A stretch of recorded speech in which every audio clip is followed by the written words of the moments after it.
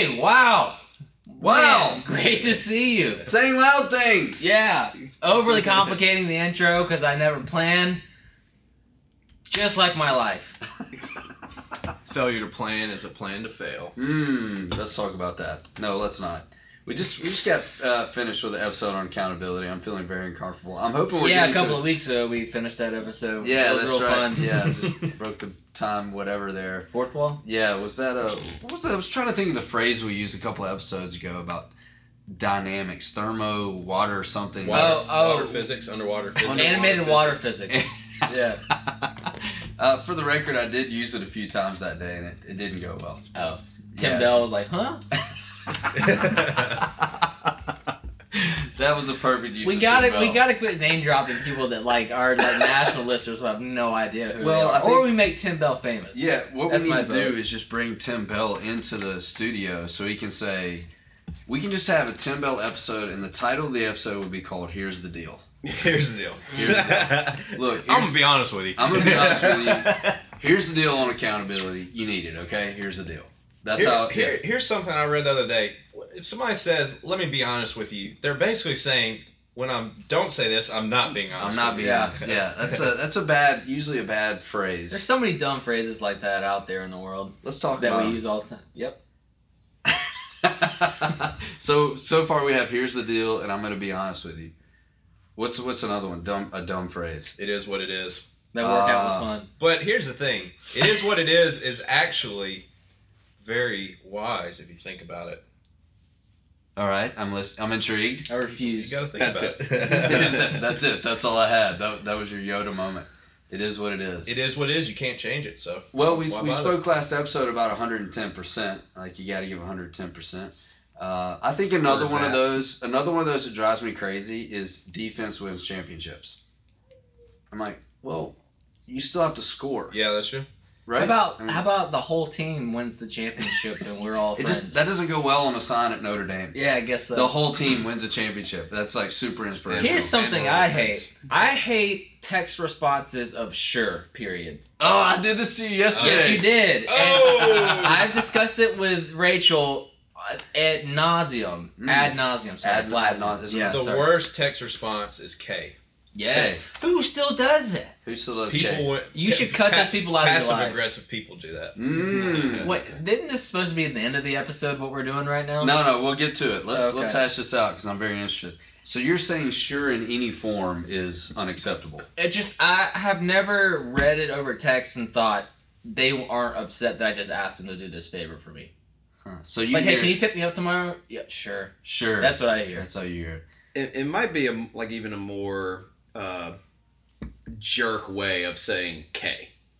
Sure. Even more passive aggressive. Yeah. Oh man. So what are the levels here? It starts with K, it goes to sure, and it ends with the worst whatever. You could say. Fine. The worst you could say is sure, chief.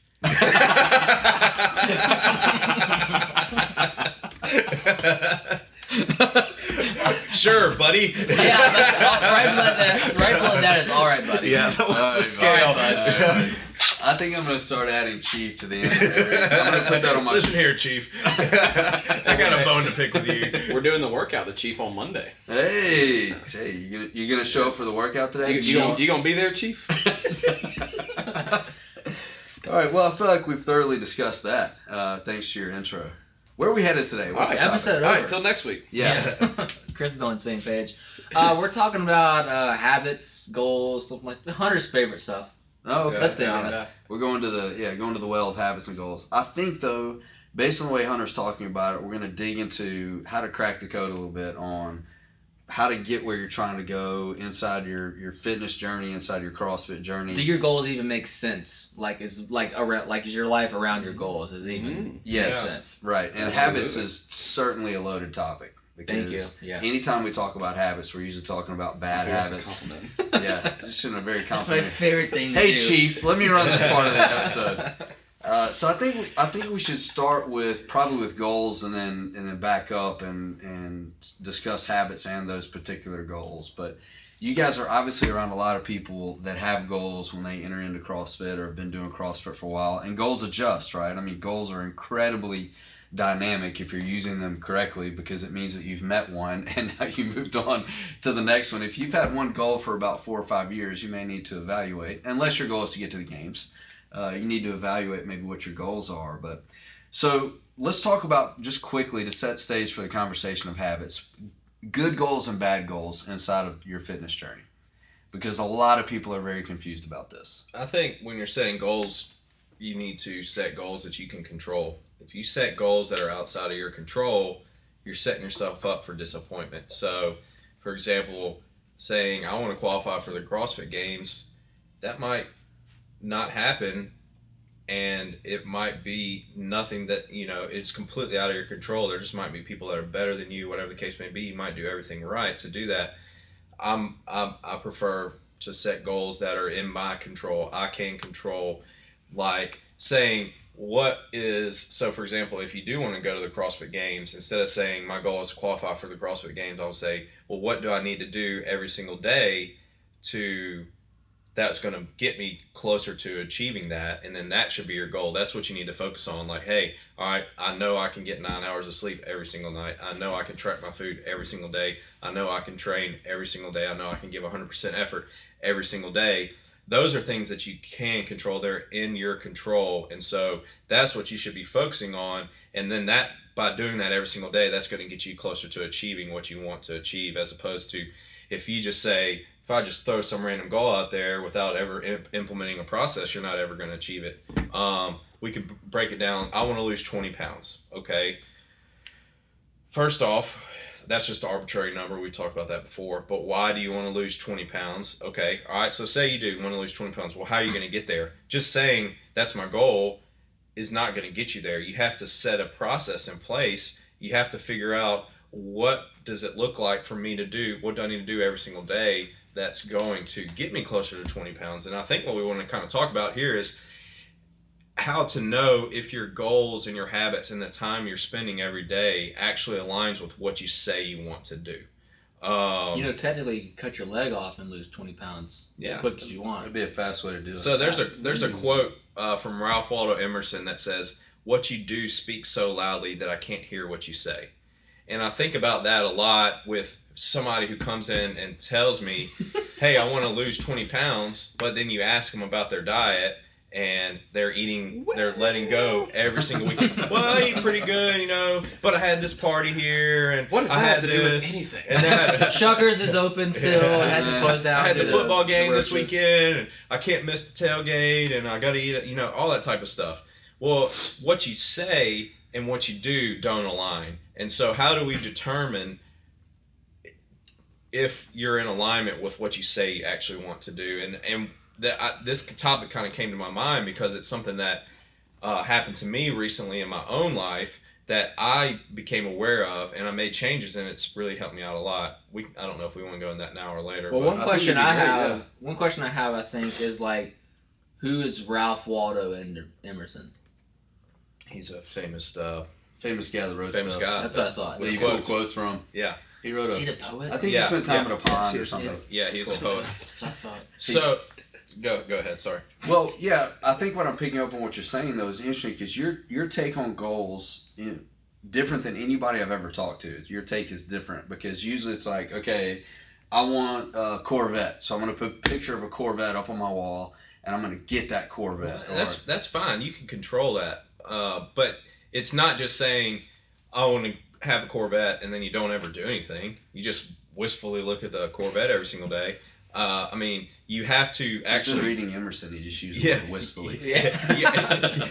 Now I recognize who he is. Yeah. Wistfully. You actually have to do something to get there, and so the quickest way to achieve anything is find somebody who has it, figure out what they do, and then do what they do. Or you say, all right, I want to be at X point in a year from now.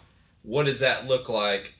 Where do I need to be 6 months from now, 3 months from now, 1 week from now? What do I need to do every single day that's going to get me to that goal? And so we can just take the weight loss example. If I want to lose 20 pounds in a year, okay, that's 5 pounds every 3 months, okay? That's, a half a pound a week. What do I need to do to lose a half a pound a week? Well, I need to figure out how much food I need to eat. I need to figure out how my macro breakdown. I need to figure out what food I need to eat. I probably need to prep my meals every week. I probably need to track my food every single day, all this type of stuff, and then start, am I doing this every single day? Am I doing something that's going to get me closer to that goal?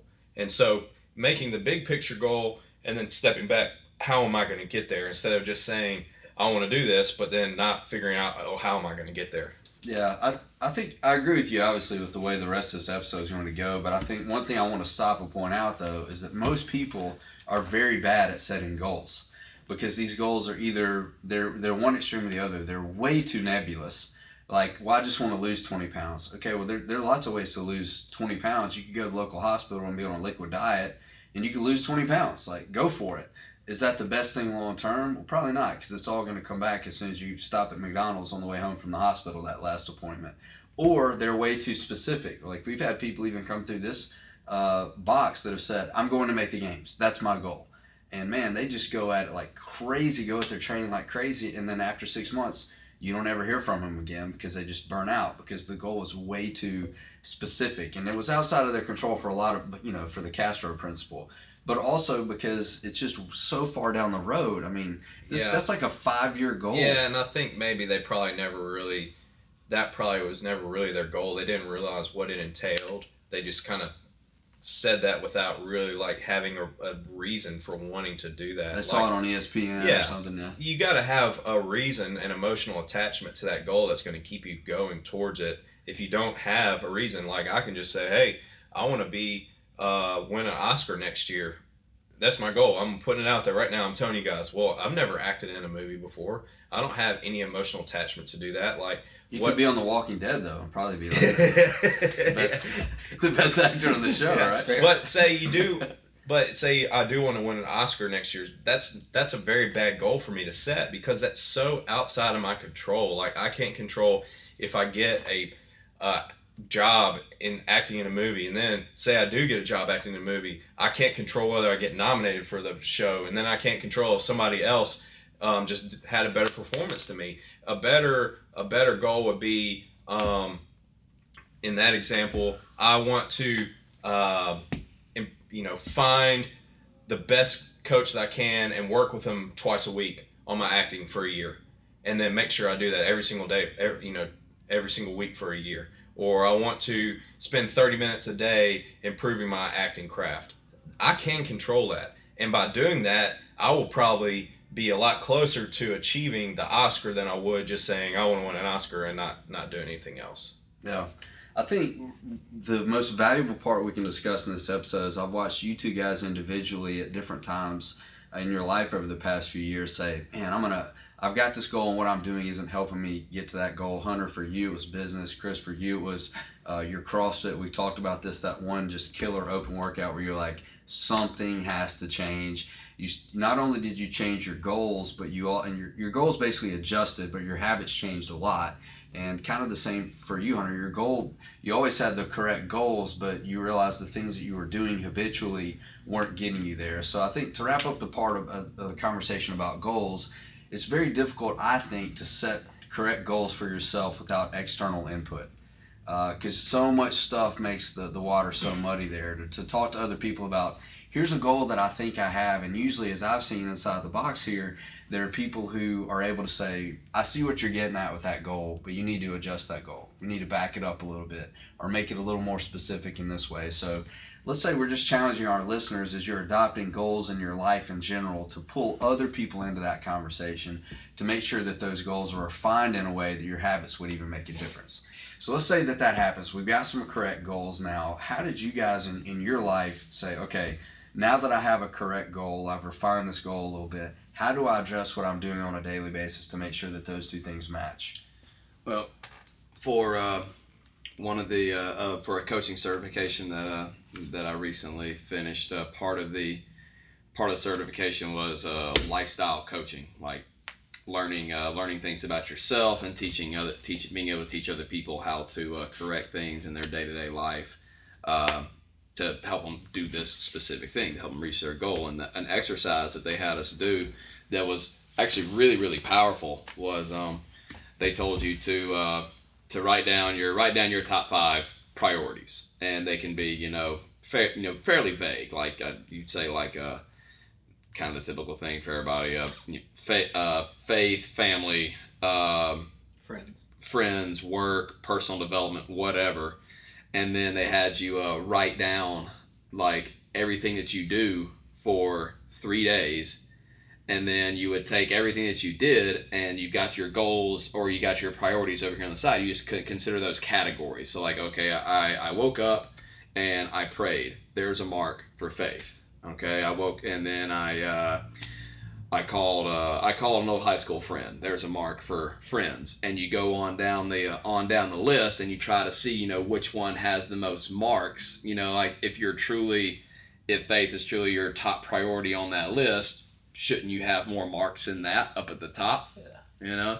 That was something really, really cool, and it can really open your eyes to say like, wow, my life is either not aligning towards this goal, or maybe it's not even really my goal, period. Maybe my life right now cannot align to that because I'm prioritizing these other things right now.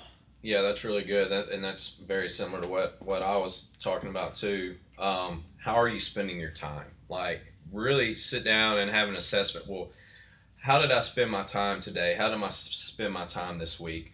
I say that I want to do this, but I hardly put any time into this, but I put all this other time into this. So say, for example, you want to get in better shape. You want to lose 20 pounds, get back to example. I say I want to do that, but I only went to the gym twice this week. I spent 2 hours doing that, and I spent 10 hours watching TV. Okay, well, you say that your goal is a priority to lose 20 pounds, but in reality, your time is showing that your priority is to be entertained because you're spending way more time doing that. And so just having an honest assessment of how I'm spending my time, and then what are my habits. Everybody has habits. We're creatures of habit. We develop habits whether you realize it or not. And I think most people have habits without even realize that they actually have that habit. Like, for example, like if you work in an office, you go to lunch, you come back, you go to the break room, you talk to somebody, you grab a piece of candy, and then you have that habit of having a piece of candy from the break room every single day. And if you realize that that's a bad habit, that over time is going to make you gain weight, whether you realize you have that habit or not. And so being aware of what habits you have and how you're spending your time is going to show you where your real priorities are. Because we can say this is a priority, this is a priority, this is a priority, but in reality, our time is spent on these other things. And for me, my example was, for me, it used to be I was wanting to qualify for the CrossFit Games. That's where I spent all my time. That's how I spent my training. My day centered around my training and my recovery. Well, that's not a priority for me anymore. My priorities now have shifted. I'm trying to grow the business. I'm trying to help other people, coach other people be the best that they can be. I'm trying to develop myself personally.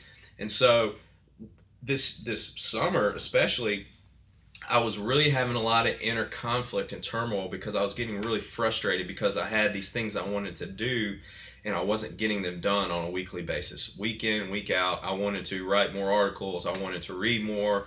I wanted to spend more time on the business and all that type of just learning. And I wasn't getting it near as much as I wanted to get done every single week. And I was getting frustrated, and I was getting down on myself. And I started having an honest assessment. I was like, well, why is this happening? And it was, I would come in and train at 10 every morning, but then the lunch class happens and you're talking with people at lunch, then you're hanging out with people after lunch, and then next thing you know, it's 2 o'clock and I haven't done anything towards my actual goals that I wrote down. I've written down all these goals I want to achieve in different areas and stuff I want to work towards. Well, I would go to 2 o'clock and I wouldn't have worked towards any of those, but I spent all this time doing training and stuff, which is not my priority anymore. So I had an honest assessment with myself. I said, you know what?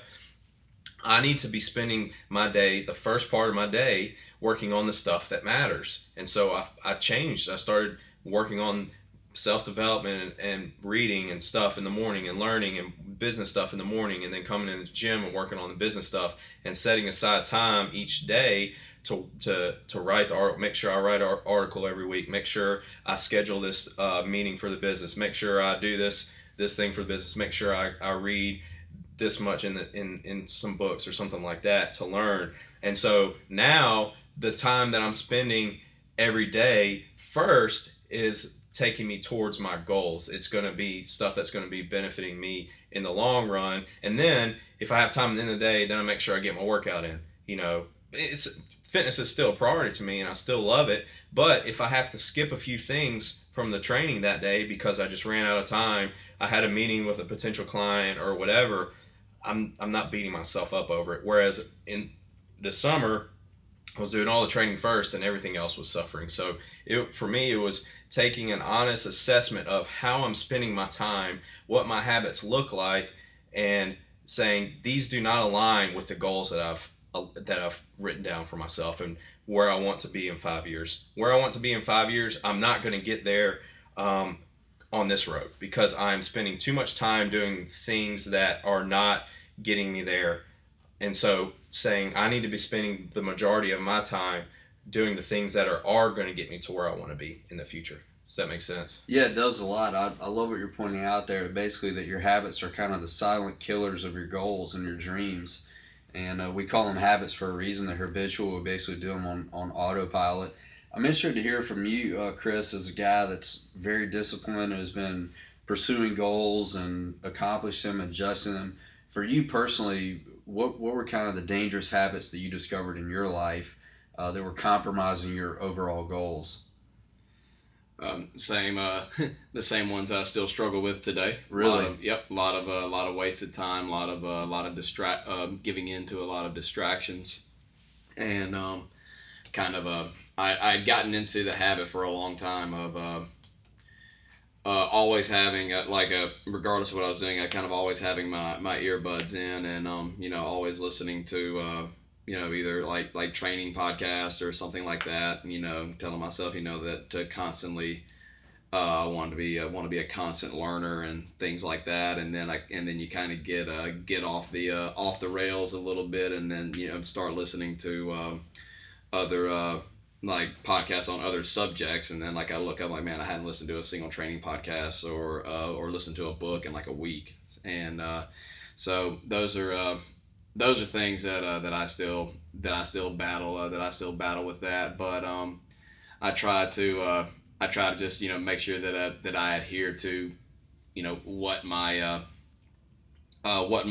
goals are, being as specific as I can with them, and just trying to take it day by day. Not every day is going to be perfect, but trying not to. I think if I had to put a word on it, like self-sabotage would be it. It's not really it's not really external factors. It's more internal. And one thing that I'm really rough on is that I'm hypercritical of myself, and I will almost if I make too many mistakes, I will almost hide from myself, and that's probably where that seeking escape from the other information is. Like if I'm not diving into these to things that are going to benefit me as a coach, like I'm supposed to do, then I don't have I don't have to live in there, and I don't have to be disappointed in myself. Yeah, that's a great assessment, man. And I think that's the word that really affects us so much when we're talking about habits, is being able to stop and assess, how am I spending my time? So I'm just wanting to break this down to its most basic level, because I know we have a lot of clients in this box specifically that are like, I want to change, I want to be different, I want to accomplish new things. And when we start talking about habits and goals, like, okay, great, but how do I even, we have said on this podcast before, if you sit down and keep a journal of what you eat, your what do you call it? The recall of what you've eaten is terrible. It's just terrible. And I think habits is exactly the same. For some of us, I include myself in this number, we've spent 20 years developing particular habits and coping mechanisms, and that stuff just kind of disappears. What is the best way for us, people who are trying to get better, and making your habits match your goals? What's the best way to assess? Well, and the fact of the matter is, you are the sum of your habits. You are what your habits are, and what your habits are is what you're going to become. And so if you want to change, you have to change your habits. That's just how it happens. That's how it works. There's another quote I wanted to read you. This is from Tim Ferriss's book Tools of Titans, and it's hold on, my phone just twisted on me. Losers have goals, winners have systems. And so what that means is you figure out what you want. First, you have to figure out what you want, where you want to be. And the majority of people, they don't have any idea where they want to be in 5 years. If I come up to you and say, where do you want to be in 5 years? I don't know. Well, first you got to figure out where are you going. If you don't know where you're going, no road's going to get you there. So first you got to figure out where you want to go. That in the gym, outside the gym, whatever. So say it's in the gym, I want to lose 20 pounds. Okay, that's where I'm going. Well, what do I need to do? What road do I need to go down every single day to get there? Because there's infinite amount of roads. Well, what road do I need to do? First you need to determine what am I actually doing? How am I spending my time? Break it down. What am I spend my time doing today? At the end of the day, you can write that down, or at the end of the week. How did I spend my time this week? How much time did I spend on Instagram? How much time did I spend on Facebook? How much time did I spend on Netflix? How much time did I spend, eating out, whatever?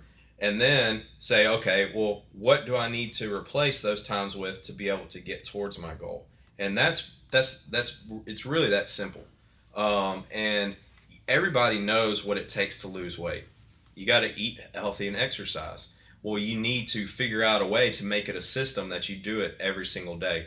And that applies to every aspect of life. First, you got to figure out what you want to do, and then you got to figure out how to get there. And, I feel with Chris and what he was talking about earlier, because, I feel the same way. I want to get better, but then sometimes you have these self-sabotaging habits like procrastination or whatever the case may be, where you're like, oh, I'll do this tomorrow. And you develop this habit over time of putting things off, and then they don't ever get done.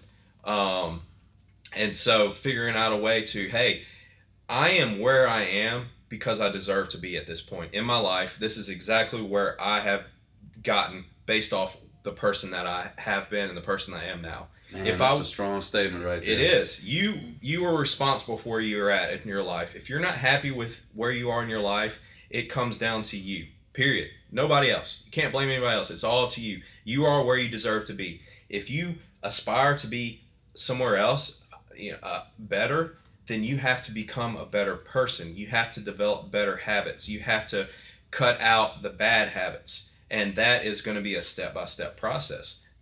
And if you don't ever change your habits and what you're doing on a day-to-day basis, you're never going to change your spot in life. Because every single person deserves to be where they are. Yeah, some people might have been born with certain advantages and whatever the case may be, but here's the bottom line. You are where you deserve to be in life, and if you want to get better, you have to make yourself better. And how do you do that? By changing your habits. You are the sum of your habits. And that's what I want to get across to people. You are what you repeatedly do every single day.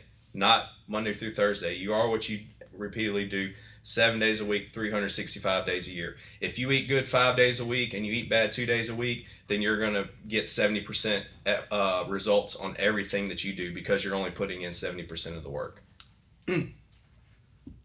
Yeah, mic drop. I feel like it's expensive. don't drop it right there. Don't. We get your point. But I think it's good, because I think let's be honest about this. A lot of people hide behind goals, and it's like you start out this conversation by saying you can say goals all day long. Well, show me what you're doing. Here's the thing: goals make you feel good. As soon as you start talking about goals, you start getting these feelings inside that you start putting off dopamine, because you're already getting the feeling what it's going to feel like to get that. And that's why some people, they just go and tell everybody, I'm going to do this, I'm going to do that. And they're always telling everybody, I'm posting on Facebook, I can't wait to do this, I'm working towards this. Because every time they say it, they're getting that little dopamine hit of what it feels like. Then they don't even need to achieve it. They're already getting the dopamine effect every single time they say, I'm going to do this or I'm going to do that. And how many people do we know who say they're going to do something different every single week, or they're always talking about what they're going to do eventually, but they're not working towards it. A better way to achieve it is figure out what you want to do and tell one or two people that are going to hold you accountable, like we talked about last week, and then keep it to yourself and figure out what I need to do to get there. And then you'll be a lot more likely to get there than constantly saying, I want to do this, I want to do that, So let me ask you, because you guys both mess around with this habit idea a lot. I've heard a lot of people say recently that if you want to create this ability to develop good habits, you have to start small. You have to start with small things. Like I'm going to hang my keys up every time I walk in the house. I'm going to make sure that my clothes are ready the day before, things like that. Have you guys experienced that as being beneficial? Yeah. I know one thing that I wanted to start doing that I did or I started about a year ago was to not hit the snooze alarm ever. Like as soon as to get up on the first alarm every single time, and I got really good about that, and I learned that from Jocko Willink. He talks about the first thing that he does every single morning, every single day is make his bed. Well, I can't make my bed because my wife is laying in there also. I don't know. My wife makes our bed with me laying in it all the time. Yeah. That's her signal, like, get up. Yeah. And I know Ben Bergeron, has that saying too. He says, "You win the morning, you win the day." And so to like you were saying, Hunter, to put set it up where you're getting your priorities done before noon. Mm-hmm. The ones that are most important. The store brand says the same thing. There's that productivity sheet that says like these are the 3 things that I have, or the 2 things that I have to get done today. Best case scenario is you get them done before the halfway point of your day. Yeah, because the afternoon comes along and who knows what's coming up. You are downhill at that point as well. But I think that comes down, Ben, to building trust in yourself.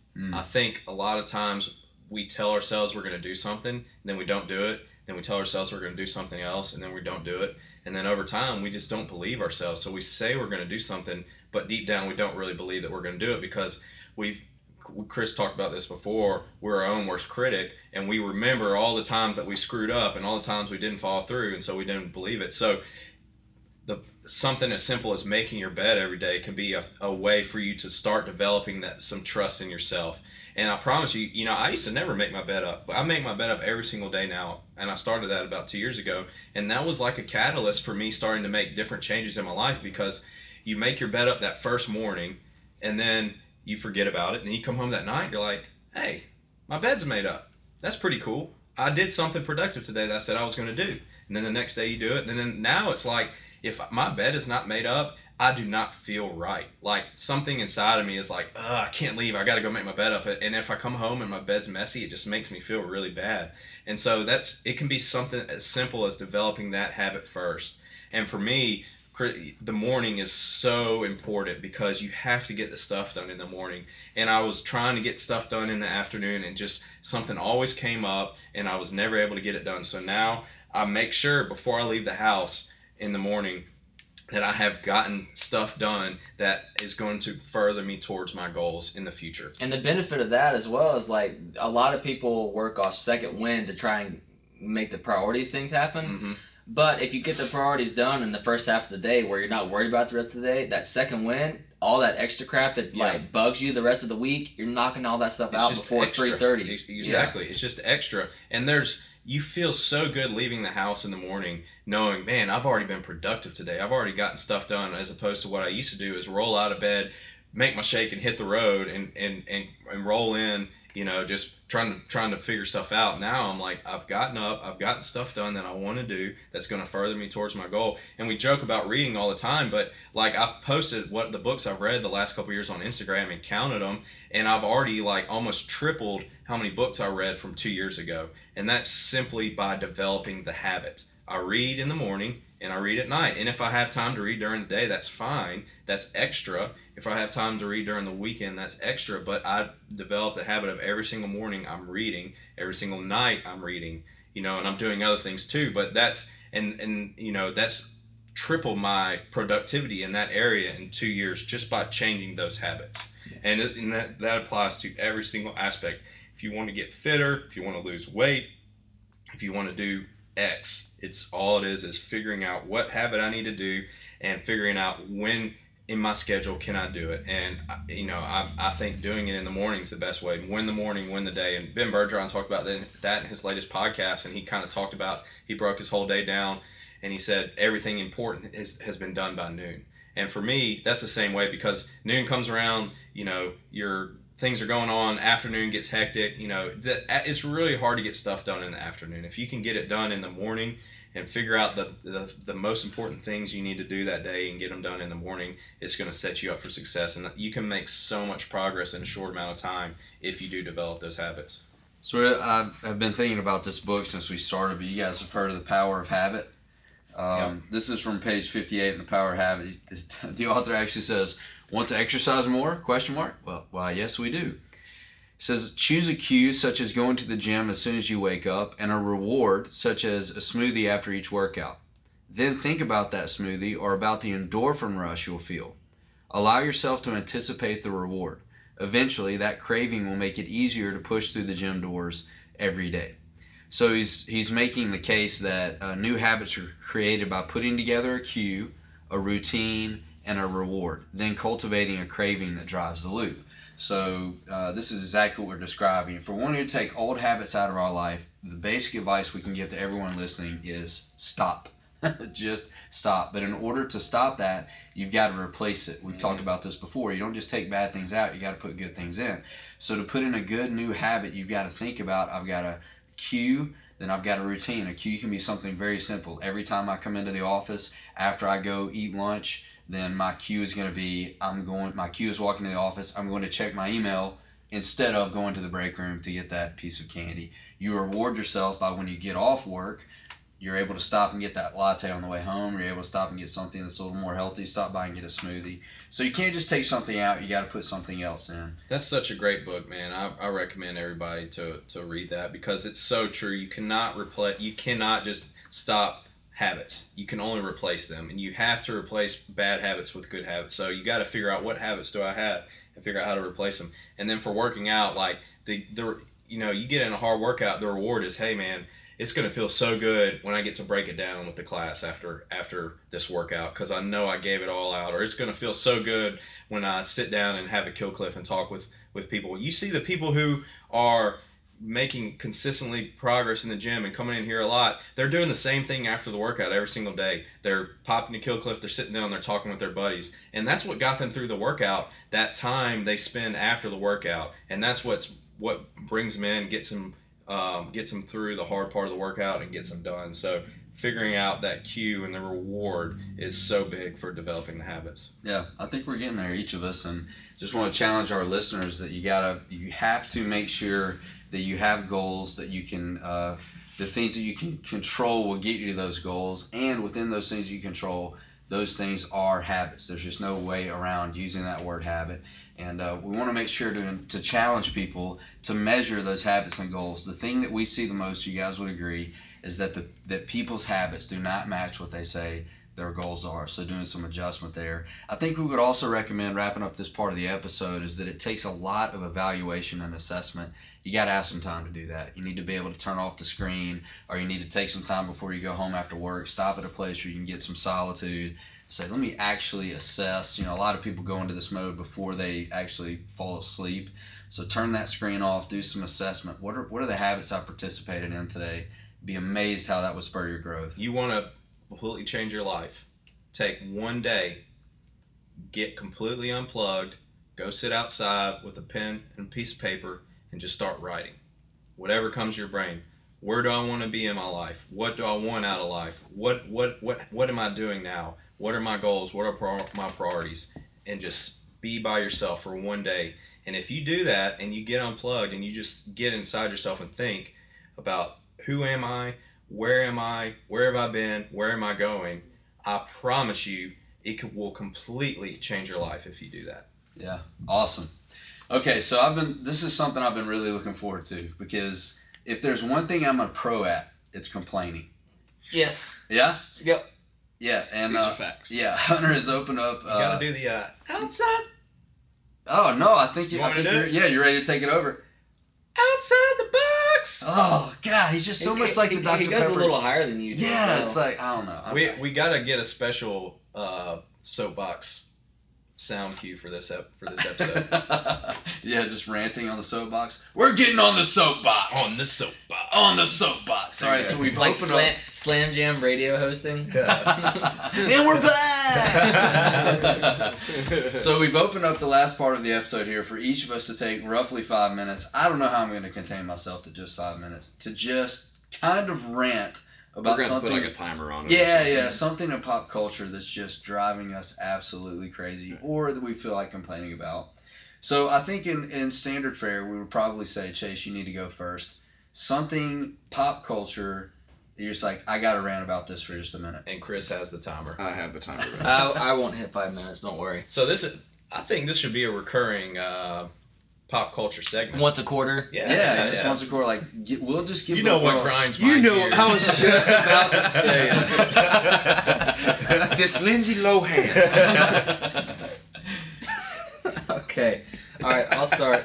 This is really throwing me. I built myself up to be a little upset while I talked, but now I'm just kind of thinking about Peter Griffin. All right, so I kind of inadvertently dropped the pop part of the pop culture phrase right there, so it's more just culture. So maybe I have to, you can add this to... Culture You already works. timing me? No. Oh, okay, you can go ahead, it's fine. Alright, so what's driving me crazy, literally probably over the past year and a half, is the reactionary culture that has been built into this new coming of age of like, people, anytime something's even a little divisive, people immediately swing to the far left or the far right, not politically, but like, they either are so for something or so against something. Something's either extremely offensive or it's a God-given right. There's no in between anymore on any kind of issue, and it drives me nuts because I live in the gray of like nothing's ever black and white, and the entire culture that we are in now is purely black and white, and there's no other gray scale to it, and it drives me nuts. Like anytime I see, like I can't even get on Twitter anytime there's something mildly offensive potentially that's come out as of late. Like yesterday, people started pointing at Kleenex because their largest size of box is called man size. And like I get, they probably should rename it, but everyone's like, this is offensive and you should change it immediately. Kleenex was like, we already were. Like they're just not shipped yet. Hold on. So you're either like buying a bumper sticker to support it or boycotting it for the rest of your life. Yeah, There's no like, hey, I was really appreciative. Kleenex was there for me last year when I had the flu. Exactly. Like, Yeah. so like they'll thank change goodness. the box. Thank goodness there's a little bit of lotion on that tissue because it keeps my nose from hurting when I so wipe. you're just trying to say, hey, quit getting your panties in a Y. Or at least. Oh, I'm sorry. That was probably offensive. Sorry. Yeah. Jeez Louise. Are you wearing panties? No. But it's like people refuse. Get out like here with your toxic masculinity. nobody processes their feelings anymore. Like they go with their instinct or their gut reaction, and that's it. And like that's not fair to anyone, including yourself. Like you'll never have any kind of growth if that's the way you're reacting to everything for the rest of your life.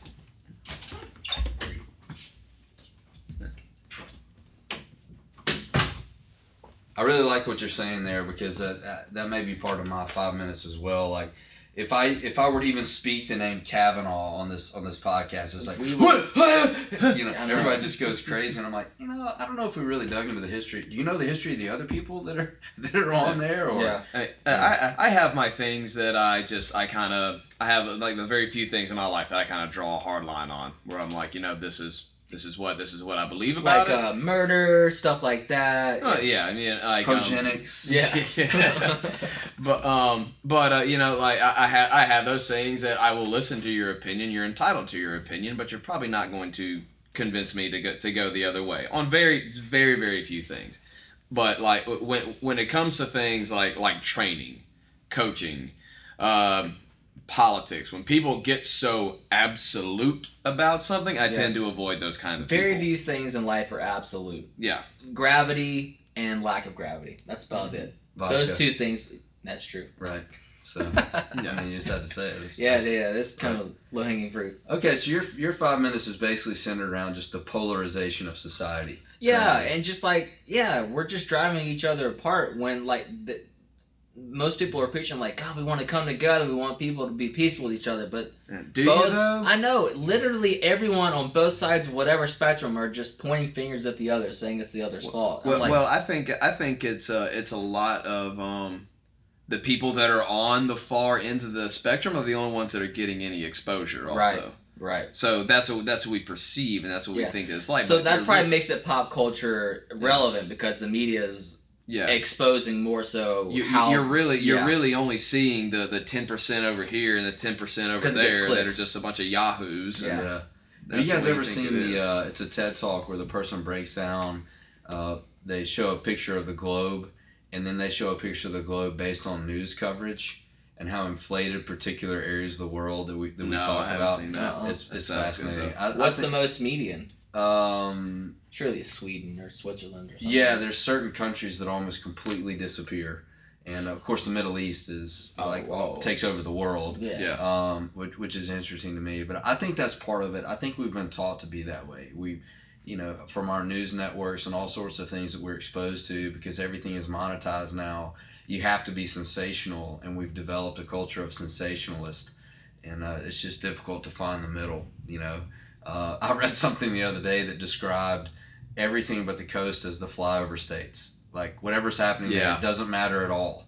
Mm. If it's not on the coast, who cares? I'm like, Mhm. oh my gosh, there's a lot of people that live in flyover states. It isn't Yeah. in New York and California and Florida. They aren't the only. Oh, sorry, we can't rant about that anymore. Yeah. he actually set an alarm. I actually did. Yeah, I agree with you. That was a good call, man. Thanks, I'm man. on your side there. I think usually most people that are It just makes people scared to talk. yeah That are not on the far sides. Like stuck here in the middle, it's kind of like, ugh, yeah jeez. yeah. It's the whole the murder Trump club, or we're making America great again, or whatever. I mean, it's Yeah. like, okay, well, he's still a president. Somebody probably bought his way into the White House. Oh wait, he probably did. Yeah. So that's what changed about that guy. He didn't have to have anybody else funded. All right, so let's go over to Chris, and you have your 5 minutes. You can set a timer on yourself. Yeah, just a minute. We'll start that phrase Yeah, back go over. ahead. In or out, sweetie. Okay, go ahead. All right, so what I was wanting to talk about is if you watch college football, you've seen the last few weeks. Kelly Bryant, the quarterback from Clemson, he started last year. He got his team to the playoff, and he recently basically lost his starting job to a true freshman, and so he's getting ready to transfer, and because he wants to go somewhere where he can play, because he wants to be able to prepare himself to be an NFL quarterback. That's his goal. That's his dream. And then you've got another situation at Ohio State with Joey Bosa, who got injured, and now his plan is to completely withdraw from the university, get an agent, get recovered, and start training for the NFL Combine. And so some people would say that they're selfish, and some people say that they're looking out for their best interests. I tend to lean on the end of, it is selfish, but they have the right to be selfish. But with that in mind, are team sports, like, the good for the team and all that kind of stuff, is that something of the past that's going away and never coming back? Go. Yes. Yes. Yes, I think team sports have disappeared. I mean, even down at the most basic level in, little, because I have little guys, that are, there's just almost no place for my sons who are 11 and 8 to just investigate the sport for the sport's sake. Mm-hmm. There's an agenda that drops onto those. Right. And I'm speaking real, I don't know how this operates in the rest of the world, but where I'm living, raising 2 sons, having been an athlete myself, to me, I was just having a conversation with a guy about this on the gym floor. I mean, I remember coming through and watching this happen when I was even in middle school. A certain sport would turn over, a certain time of year would turn over, and a sport would come up, and there'd be a guy literally standing at his locker saying, "Hey, you should go out for this, man." You're like, "Well, I've never done that before." It doesn't matter. Just show up after school. We'll get it figured out. And then this guy becomes, state champion in high jump or something because he just wandered down there. Yeah. And got interested and adjusted his habits and all that stuff we've been talking about. Well, now I'm talking with high school baseball coaches in our area, and they're saying, look, if you don't show up in 8th grade able to hit a curveball, I don't have time for you. We got to win. And so I think the team thing, and there are lots, I'm not trying to pick on high school coaches. And it even goes younger than that. I mean, I've been around select like baseball coaches, but kids that are in Select's more toxic than high school. fourth and fifth grade, and that they'll tell you that they want to develop the kids. But then their starting shortstop can't make it to one of their tournaments, and they bring in a kid from Arkansas to come take his place. Yeah. Right. So there's kind of the love of the game. Maybe that's what's been most hurt. But yeah, I think the good of the team. I agree with you on that side of it. But I'm looking at a guy who's made it into collegiate sports, and I'm thinking, dude, you don't owe Clemson anything. No, you don't absolutely don't. owe Ole Miss anything.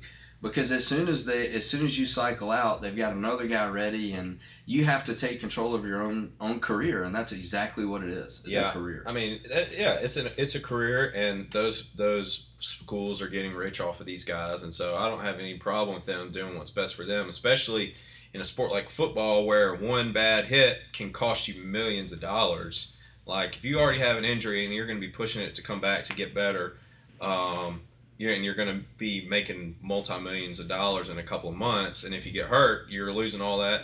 It's going out the window. Like, yeah, go for it. I agree, but I mean, it has changed. It's the LeBron culture now. I'm going to go the best place that's given me the best opportunity to win. Forget everybody else, and then compare that to Jordan, who was playing, with the flu.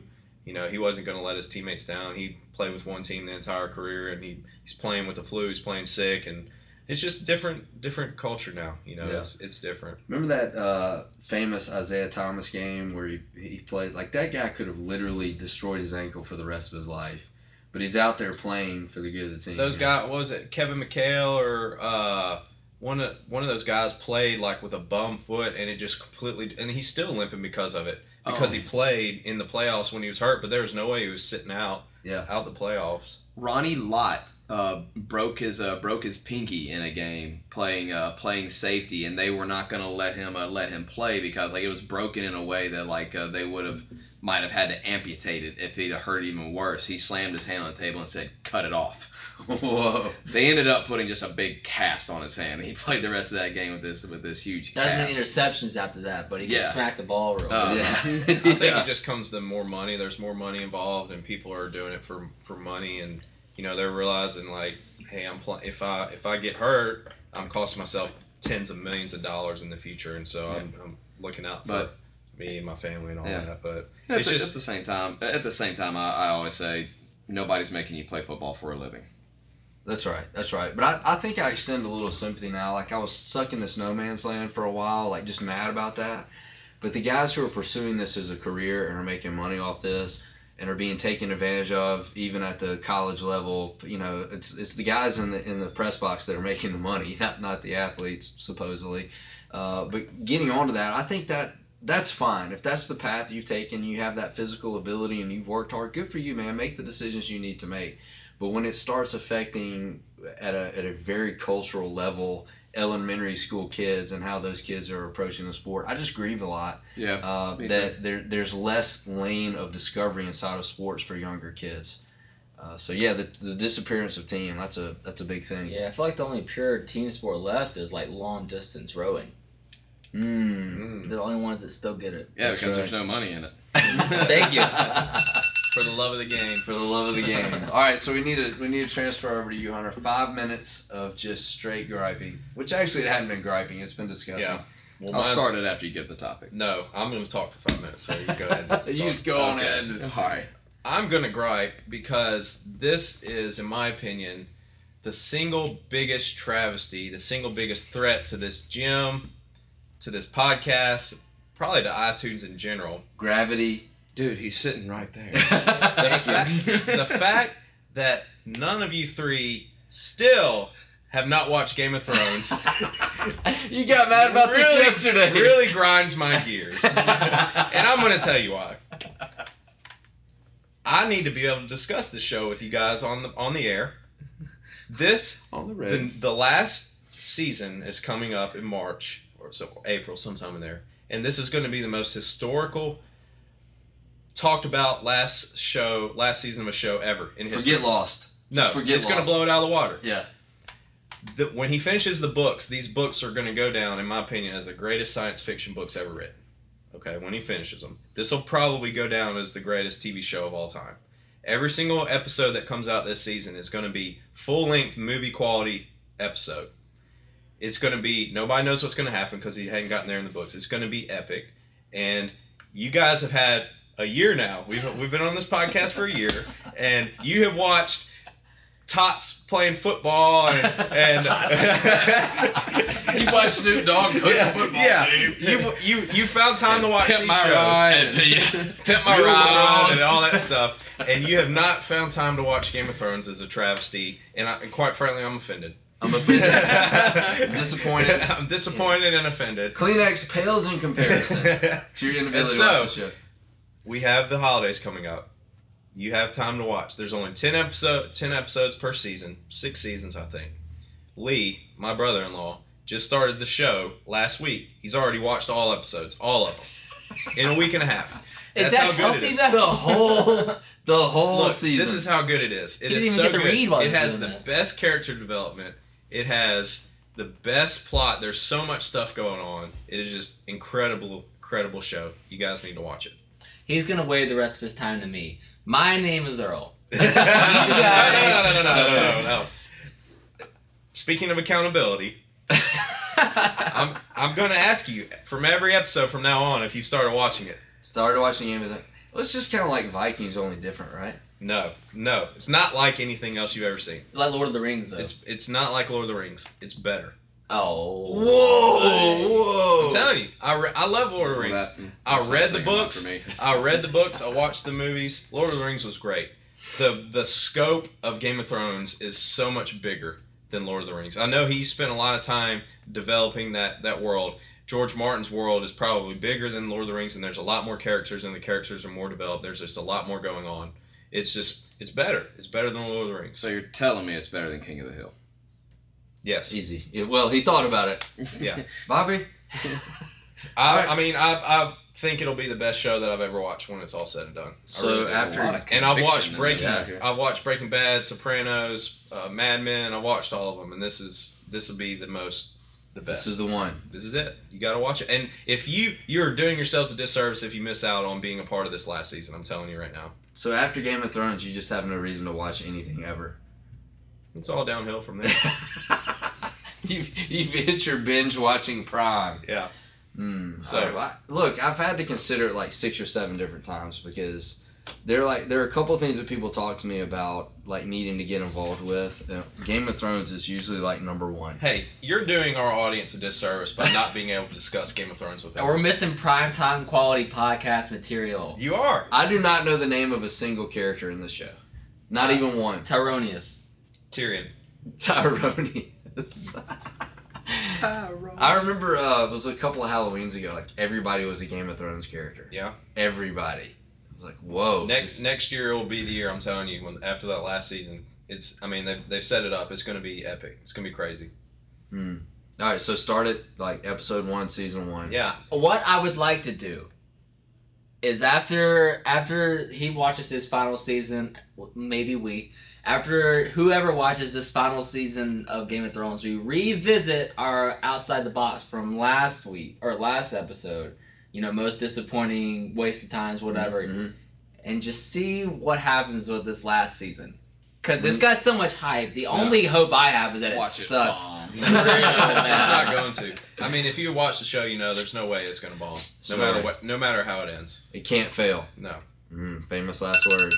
Cannot fail. All right, Game of Thrones. You guys can use my HBO Go info if you need it. Well, I don't know if we can say that. No, it's highly illegal. We would never do that, Hunter. Cut that out. Cut that out. All right, so is it down to my 5 minutes? It's yours. You better top that. No, I That was a lot can't. of I mean, you griping. guys have taken, like, the whole team and sports thing was one of mine. Especially the polarization of society was another one of mine. I'll tell you, this won't take 5 minutes. This is just a complaint I have. I think part of the downfall of our society is the placement of screens in every possible area known to man. I'm pumping gas, I gotta watch a screen. Okay? I'm sitting behind somebody in the carpool line, I've gotta watch a screen because the kids that I'm behind, they have to spend a whopping 12 minutes on the carpool line, and the parents are like firing up the movie for this 12-minute ride. It's just driving me crazy. And you know what has actually sent me over the edge? Fortnite. has sent me over the edge. I'm like, I thought Minecraft was bad. Now we've hit Fortnite. Minecraft, it was just why? It What went is crazy. this? It went crazy. But Fortnite just took it to a whole nother level. All right. So screens everywhere, and on top of that, we got people like doing dances. We're combining topics here because we have guys scoring in the NFL doing Fortnite dances. Like, this is absolutely insane. So for me, I'm kind of on this. I'm building up for this journey to actually get rid of my iPhone. Which, if you know me, is not that crazy because I kind of lose it on a daily basis. You got your iPad, though. I leave it places all the time. Yeah, I love Apple products for productivity and getting work done. But I feel like for me, one of those things that I do habitually is get trapped in whatever the iPhone's telling me to get trapped in. So I think for me, if I had to pick on something in culture that is actually the downfall that's going to ruin our society, it would be screens. And we're seeing this from the large companies that are starting to talk about and take responsibility for how much time people are spending on them and the problems that it's actually causing. So we've decided to take on soda. I saw this in an episode of what's that new hospital show on NBC? New Amsterdam. They were talking about soda funding a garden at a hospital for kids, and like, we can't take this money. It's from soda. So I think these big companies that are really hurting society and keeping us from being healthy, well-rounded people are having to kind of take ownership for the profit that they're making. I don't think screens or Apple or any of those other companies are going anywhere, but I think too few people are talking about how intrusive screens have become in our lives. Word. Yeah. As we finish talking about Games of Thrones. Everybody's so passionate. Look, I'm saying this because I know it automatically. So emotionally drained from that Game of Thrones. Yeah, you're right, Ben. It takes me out of where culture is headed. I get that. It kind of makes me the fuddy-duddy of the group. Wow. Thank you very much. Only I get that right Yeah, now. It's a shame. But start calling you Fuddy Duddy. hey, what's up, Fuddy? Hey, Chief Fuddy Duddy. Fuddy Duddy Chief. But I think it's something we need to start talking about. Our children are so sedentary because of screens. And it's something like, as far as in my circles, very few parents are actually talking about this these days. I agree with the sedentary aspect of modern society. It's just killing people. Yeah. Literally. I'm not even talking about the content. I mean, the content is up to you, your personal beliefs. I'm not going to force any of those filters on you. There's at least a little bit of awareness being brought to it, though, like, you know, with the push of CrossFit, like the NFL Play 60 thing and all of that. Well, even Apple in their latest update has put in as a default screen time limitations. I mean, my phone now shuts off at 10. It won't let me do anything until 7 the next morning, which doesn't match my rhythm. But I guess did my wife do that or did Apple do that? The screen did you update to the latest iOS? Yeah, and it does not do that. Got it. It's like somebody's played a trick on me. But at any rate, you can get in there and see like what you spent your most time doing, which you've always been able to do that. But now, like, it'll pop up and say you spent this much. Yeah, you time. reduced like I've spent some time in the woods this past week, and I had 3 minutes of screen time the entire time in the woods, and it sent me a notification the second we got out of there. yeah, hey, you've dropped your screen usage by 27% this week. Congratulations, We've Josh. missed you, Chase. Welcome back. I had no signal, but I think if we could, it's interesting that these things happen as the world develops, and we're always late to realize the ramifications of what's going on. Like now, if you see a person smoking outside of a restaurant, you're like, dude, did you not get the memo? That stuff's really bad for you. Yeah. But you roll back into some of these older movies and stuff, everybody's got a cigarette. I think the screens are the new tobacco. You know, I think a generation from now... You heard it here first. Yeah, a generation from now, people are going to be like, oh my gosh, look at all these people in this movie on their phones. Yeah. And like, we're going to wake up to it eventually. There's going to be a lot of stuff 30 years from now where we're like, wow, what were we thinking? Yeah. There was a comic that came out, or comic loosely stated, in that like people were trying to validate our screen users by a picture of a group of men from like the 40s all reading newspapers at the same time. And even as a millennial, I'm like, you cannot even fathom trying to like equate those two things. That doesn't make any sense. Not at all. No. Not at all. What's interesting to me is if you go back and look, if you start looking at, if you just start with family radio, and you go back to where those pictures take you, everybody's in the living room. It's this big piece of furniture. They're listening to like whatever those shows were. The one that flipped everybody out. What was that? The Twilight Zone. Yeah. The whole world's convinced the world's ending. But anyway, you go from that and you trace it all the way. You go through the Walkman years, then you get to earbuds. You're like, whoa, things have really changed. I think it's going to correct itself. I heard something interesting that millennials actually prefer to read books, regular books, than books on screen. The people that like to read books on screen are older people. Yeah. And so like millennials are like pulling away from the screen because they want to do stuff away from the screen. And I think you'll start seeing a little self-correction in that aspect, as well as people come up who have been around screens their whole life. Maybe they start looking into other avenues and stuff. And it's just something we have to be aware of. Each person has, I mean, there's a lot of great benefits to having the phone. No doubt. It's probably actually worse for us because we didn't grow up our entire lives with screens. There's so many benefits that come from having the phone, like so many abilities and things that we can do that we couldn't do 10 years ago. Like it's so easy to track my food on my phone. Like I feel lost if I hadn't tracked my food because I have no idea how much I've eaten that day. And so it helps me in that aspect. And there's a million other things that you can find the answer to just about anything just in a second. So there's a lot of benefits to it, but you have to temper that with constantly checking Instagram every 5 minutes or whatever. So it's no doubt. The word that my sons know the most right now is moderation, because I think that's the key to a lot of this stuff that we talk about on this podcast in general. Yeah, moderation. Watching Just throwing that out there for everything, huh? Yeah, watching Game of Thrones in moderation. You know what I mean? Hey, I would prefer moderation. Slam my finger in the door. Just moderation on it. Not too much. Not too much. All right, so we got recommends. I feel like we're really dropping the ball on these recommends because I've got one.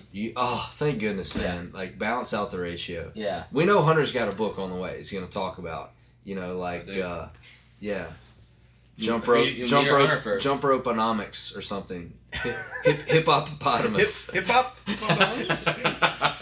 What's your recommend, Chase? All right, so my recommend, if you're a local listener, meaning like within the Jackson metro area, the city of Ridgeland has a bike trail that's like multiple miles long and very, very pretty to walk through. Go do that. So walk the bike trail. Yeah, it's great. You get to walk along the Natchez Trace. Can you bike the bike trail? You can if you want. Cool. Maybe we'll get some of our global listeners to fly into. True. Hey, while you're doing it, wear a Coyote shirt. Yeah, wear a Coyote shirt. Well, I think what you do is get one of those brackets that you can put on the front of your bike so you can watch Game of Thrones while biking the bike trail. Yeah, so your screens don't really ruin your life if you're not being sedentary while you do it. That's right. If you're pedaling a bike and watching a screen, you're all good to go.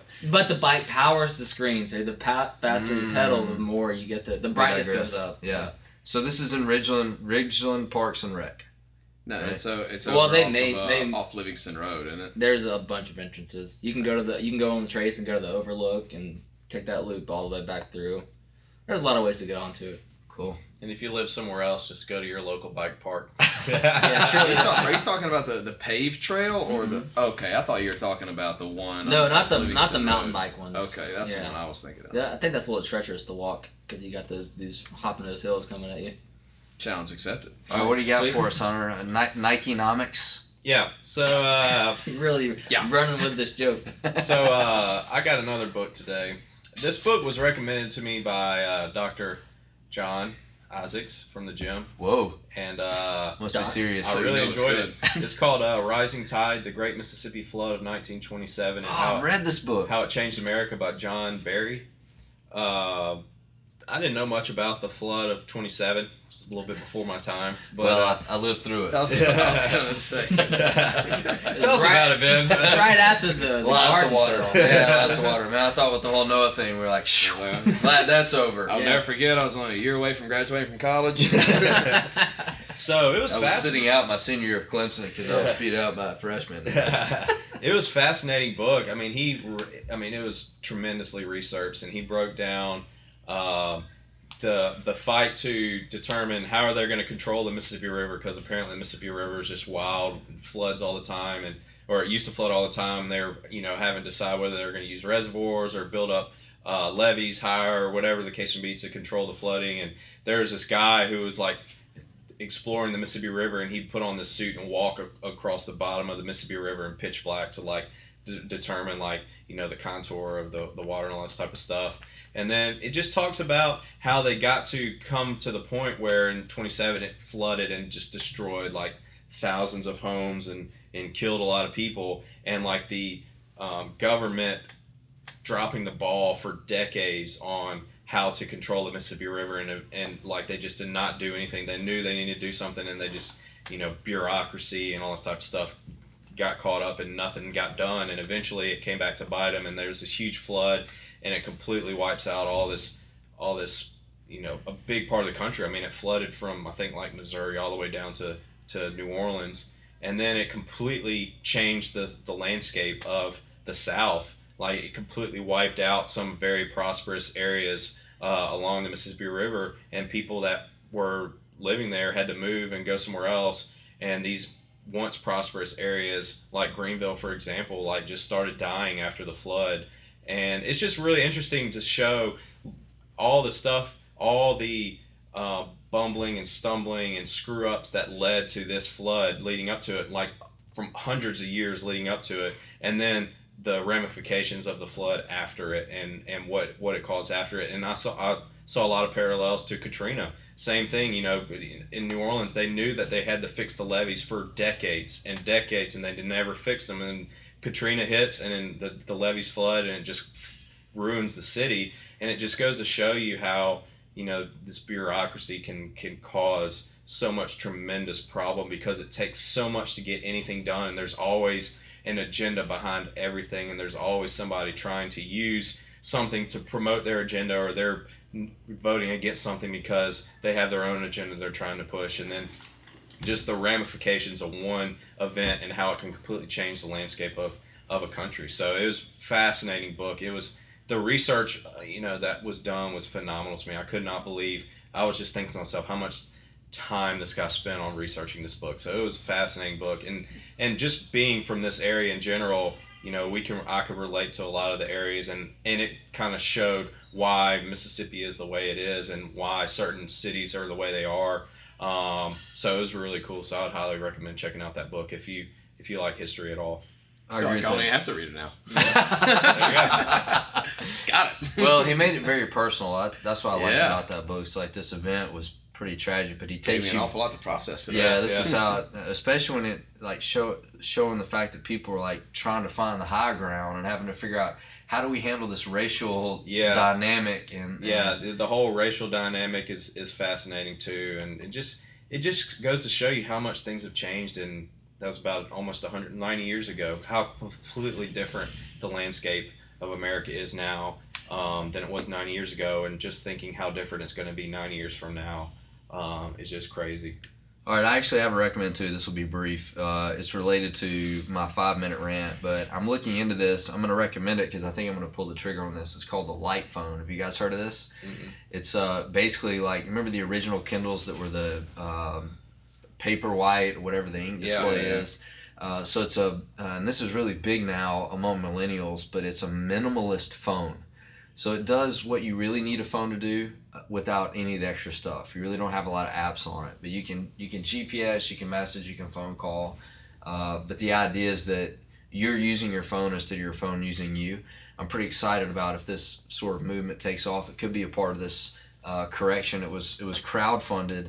I'm looking at the stats right now. It's raised almost $2 million. Wow.